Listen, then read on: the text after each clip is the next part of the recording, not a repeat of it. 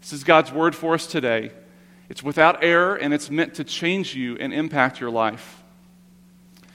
But when the fullness of time had come, God sent forth his Son, born of woman, born under the law, to redeem those who were under the law, so that we might receive adoption as sons. And because you are sons, God has sent the Spirit of his Son into our hearts, crying, Abba, Father. So you are no longer a slave, but a son. And if a son, then an heir through God. Pray with me. Lord Jesus, make good on your promise to bear fruit when your word goes forth. Lord, use me today. Bless everyone that is hearing my voice, Lord. Pray that they would hear from you through your word today. Impact us and change us. Jesus, we pray this in your name. Amen. So the title of my sermon is The Gift of Spiritual Adoption. I want to say from the outset, this passage uses the word sons. Little ones, if you're listening to this, that does not mean that you become a son. It uses the word sons because in this context, the sons were the ones that received the adoption. The inheritance. Okay? So as you're listening to this today, I believe it's accurate to replace the word child in this. Now, the Greek says sons, but I'm saying that was a contextual word. Today, you can hear it as child, okay? So just know that as you're hearing me preach. Here's where it starts. God brings us into his family. When the fullness of time had come, God sent forth his Son, born of woman, born under the law. Now, when a large disaster hits a nation, citizens expect their leader to come visit them. They expect their president, their prime minister, their king or their queen to come and visit them, to show solidarity, to be where they are, to see for himself or herself the brokenness, the suffering. They come, they're led by their entourage and their attendants, and we all know the drill. After a day or two, they're whisked away. They return back to the security of their executive mansion. He or she gives a speech about how sobered they are, how changed they are, how ready they are to pull the levers and push the buttons of the government to give help. All from a very safe distance. Not so with Jesus. That's not what Jesus does. The royal Son entered into the suffering himself. He became like us. He was born of woman, the word says here. He became fully human like us. He walked through this world of temptations and trials and tears just as we do. He was flesh and bone, just like us. Also like us, Jesus was born under the law. Now, what does that mean? It means that all of God's commandments, all the ways of living that align with God's holiness and his character, all the things that we fail to do, Jesus took that upon himself. He was subject to those things. He took it upon himself, and because he didn't inherit a sinful nature from Adam, he could obey them faithfully and completely his whole life. It was these two things together, born of woman, born under the law, and Jesus doing it perfectly, his full humanity and his complete righteousness, that's what made him able to be the Savior. Now, what is this salvation that he accomplished? The text says this, to redeem those who were under the law. To redeem those who were under the law, so that we might receive adoption as sons. Now, the first thing about this is that those under the law have been redeemed. Another translation could be liberated. You've been liberated from bondage if you are in Christ. Jesus has freed us. He fulfilled the law's requirements in his perfect life, and he took on the curse of our law-breaking in his atoning death. If you trust in Jesus, friends, listen to me, you don't have any condemnation to fear anymore. No matter what you do, if you trust in Jesus and you repent of your sins, he has taken on the curse of your law-breaking already. But this salvation, in this text, what we learn is that this salvation is not just an out of, but it's also an into. It's not just out of from under the law, but it's also an into God's family. All those who repent and believe in Jesus are brought out from under the condemnation of the law that was ours because of our law breaking, and we're brought into God's family. Through Christ, we've been adopted. Now, this is so amazing, and it's so often overlooked. The good news of the gospel is not that we've been sprung out of jail, put back on the street, and told, don't screw up this time. If you think that that's what the Christian message is, then you've got it wrong, and I want to tell you good news. It's better than that. It is not that you've just been sprung out of jail, your debt's been canceled, and now you have to live the rest of your life hoping that you don't ever screw up again. No, through repentance and faith in Jesus, we are brought out of prison and into His home. Into His home with the legal rights of a family member. We're part of His household now. We have a seat at God's table where we're fed. We have a place in the living room where we laugh and learn and play. We have a role in His household where we serve. The Son became a child so that we could become adopted children. But then God does something even more. Look at this next part. He tells us we belong to Him. He tells us we belong to Him. The text says, because we are sons, again, you can hear that as child or children. Because we are children, God has sent the Spirit of His Son into our hearts, crying, Abba, Father. In the ancient Roman Empire, the process of adoption required 7 witnesses. You had to have 7 witnesses there. If there was a dispute about someone's identity, you would call those 7 to settle the dispute. Were you actually there to witness this adoption? Well, God is so great, He doesn't need 7 witnesses. He just needs one. He needs one very powerful witness, the Holy Spirit.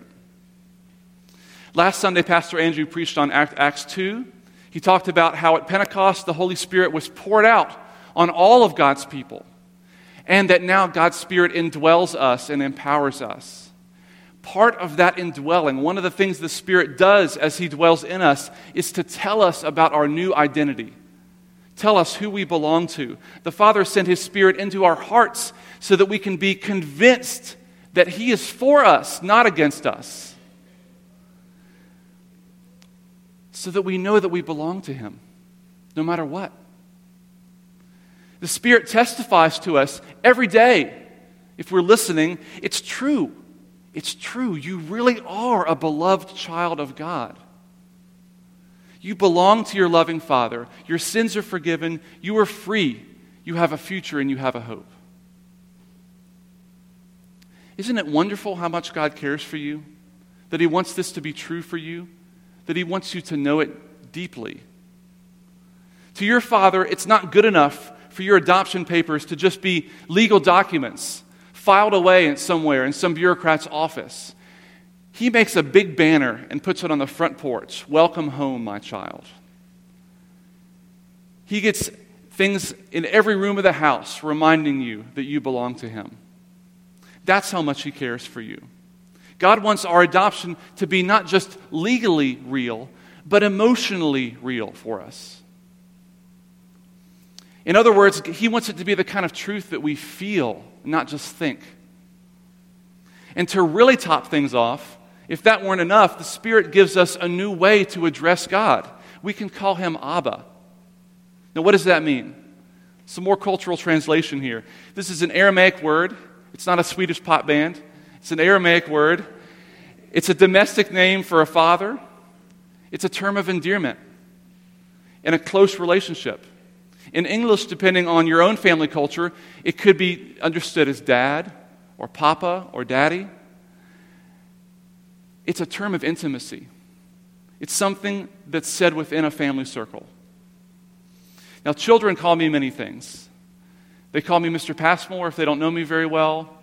If they're getting to know me more, they might call me Mr. Joel. In the context of a church, they might call me Pastor Joel.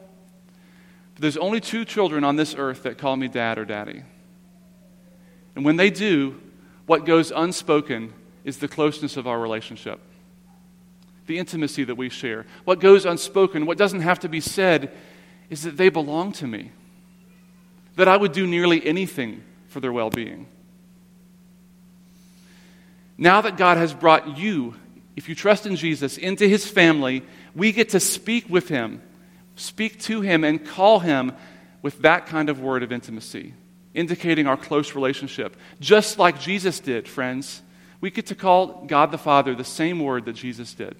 Look in Mark 14, when he is crying out in the garden, crying out to God for help, to complete his mission as Messiah. He cried out and he called his Father Abba, because he needed his Father's help. The Spirit prompts us and encourages us to speak to God in this way, knowing that we belong to him as his adopted and beloved children. With the Spirit's help, we rebuke the lie from the evil one that God is not a good father, that his love for us is temperamental, that it's going to change if we have a bad day. It rebukes the lie that we can't approach him with confidence. Instead, we call out to him boldly, just like our Savior did, and say, "Care for me. I'm your beloved child. Care for me in my hour of need." Now, I want to pause and say this. Everything I've been talking about God bringing us into his family, telling us that we belong to him, that is not true of everyone on this earth automatically and universally. You need to know this. The universal truth of all mankind, God tells us in Ephesians, is that everyone is dead in sin. By nature, children of wrath. By nature, children of wrath. In order to become an adopted child of God, in order for everything that I've been saying to be true for you, you must repent of your sin and put your faith in Jesus. Have you done that yet? Have you done that yet? If you haven't, I urge you in the name of Jesus to come to him. Stop running from God. Stop denying his claim on your life. And stop trying to make yourself acceptable to him through your own effort. You can only come to God by grace. He is ready to receive you. But you have to acknowledge your utter helplessness and come to him trusting that he provides everything that you need in Christ. Trusting in Jesus as your Savior. Become a child of God. That is the offer of the gospel. Become a child of God. And then truly live that way for the rest of your life. There is life and health and peace to be found in Jesus, and only in Jesus. Now let's talk about living like a child of God. This is my third point, my final point. He calls us to live accordingly. Here's what the text says again. So you are no longer a slave, but a son. And if a son, then an heir through God. Paul is bringing everything that he's been saying to a point. He's saying to the Galatian believers, this is who you are now.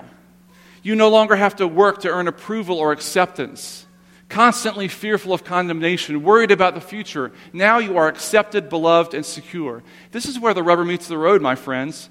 Living in accordance with your identity as an adopted child, that's discipleship at its most fundamental level. If you want to be a disciple of Christ, I want to help you get your arms around this, your mind and your heart around this. Your sonship is at the center of your discipleship. When our thinking and feeling and acting is guided by who we are in Christ, we experience freedom and life and joy. When we forget our identity, when we forget who we belong to, we're merely practicing a religion, and we lose our way. Now, I love the Toy Story movie franchise. One of my favorites. It's been out a little while now. If you haven't seen it, you really should. The central characters, who hasn't seen it? The central characters are toys that are owned by a kid named Andy. They're toys that are alive. Whenever these toys get into trouble, they always find a way to get in trouble, don't they, kids? Whenever they get into trouble, they often face a choice that hinges on their identity.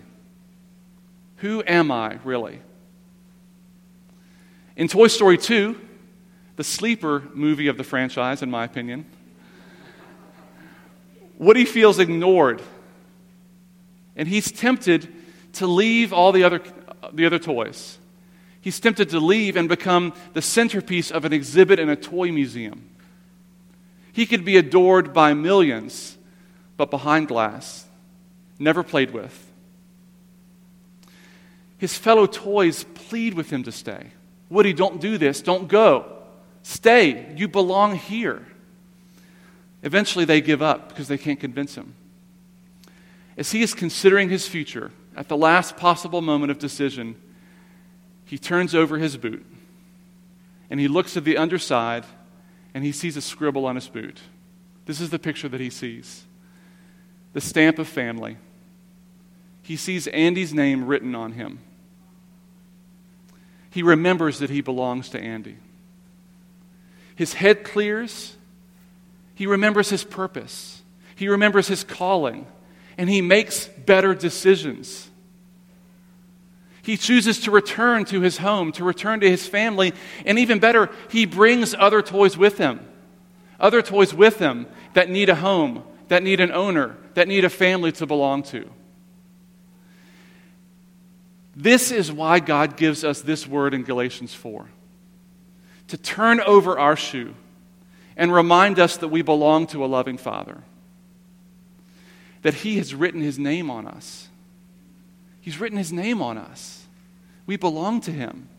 We were meant to live according to this identity all day, every day. Now, we all need help in this. So, adopted children of God, I want to conclude with this. I'm going to give you 3 statements that you can use. 3 statements that I believe are thoroughly biblical if you are in Christ. 3 statements to remind yourself who you are and to help you live accordingly. Tell yourself these truths in agreement with the testimony of the Spirit that dwells in you. The same Spirit that Pastor Andrew preached about last week. Here's the first one. I don't need to try to earn my place in God's family. I don't need to try to earn my place in God's family. This is a big one. He's brought you into His family by grace, not because you were really special, not because you were really awesome. I'm sorry if that's disappointing to you. It's actually the best news I could ever tell you. It's not because you were super special. It's because of His sovereign grace alone. You remain in His family by grace. That's the part we forget. Not because you earn your keep. It's not that you did your chores and so God will kind of keep you around. And yet we still often try to earn approval from God, don't we? We try to earn approval from God or for other people through performance or talent or achievement. Little children, hear me. Don't go down that road. Your talent is great. Your achievements are great. That is not an idol that you want to serve. It can never give you the fulfillment of telling you who you are. It can never give you an identity that fulfills you. Only Christ can. So ask yourself this: how should I think, feel, and act, knowing that I am already significant because God made me His child? That's the question for you. Here's the second one. My Father loves me dearly and wants to spend time with me. You are not a child that your Father just tolerates. You are a child that He cherishes. That kind of father loves to be with his children and wants to hear what's on their minds all the time. That's the kind of parent that all of us who are parents aspire to be, but fail so miserably so many times. Sometimes we feel that God is usually just frustrated with us, don't we? That He's kind of indifferent about us. That He doesn't really care if we're there or not. That He's on His phone and we're there and He's ignoring us. That is not who God is. We suspect that He's looking at us with His arms crossed, don't we? He's kind of looking at you like this. Ask yourself, how should I approach conversation and relationship with my Father, knowing that His posture is not arms crossed, but His arms open wide? The third and final thing that you can tell yourself, as an adopted child, I look forward to a blessed and abundant future. You're an heir. Your inheritance is secure. This life is not all that there is. What is promised to God's adopted children is a glorious future that will never be taken away from you. But we get so anxious about what might happen in our lives. Every day, anxiousness besets us. We worry about the outcomes of our plans. We worry and we wonder if we're going to be taken care of. When we do that, we prioritize all the wrong things. But here's the question to ask instead. Ask yourself, how should I use my resources and plan my life knowing that I have an inheritance that can never be taken away? Spring Run, over 2,000 years ago, Jesus became child of a woman so that we could become children of God. Then God sent the Spirit into our hearts to tell us that we belong to Him. And now He calls us to live accordingly as sons and daughters and heirs, looking forward to a glorious future. This is the amazing gift of spiritual adoption. We were meant to take it out of the box and put it to use and enjoy it. Pray with me. Lord Jesus, by your Spirit, make these realities true for us in our hearts and our minds. Help us to embrace them and live this way. Lord, you know how difficult it is for us. You know how often we forget who we belong to. Continue your faithful ministry in our hearts to remind us every day who we belong to. Lord, if there is anyone hearing my voice who is not your child, who has not repented and believed, Jesus, please intercede with saving faith. Intercede with the illumination of your Spirit so that they reach out and take hold of you through repentance and faith. Father, Son, Holy Spirit, do this work because of your faithful promises to your people. We pray this in your name. Amen.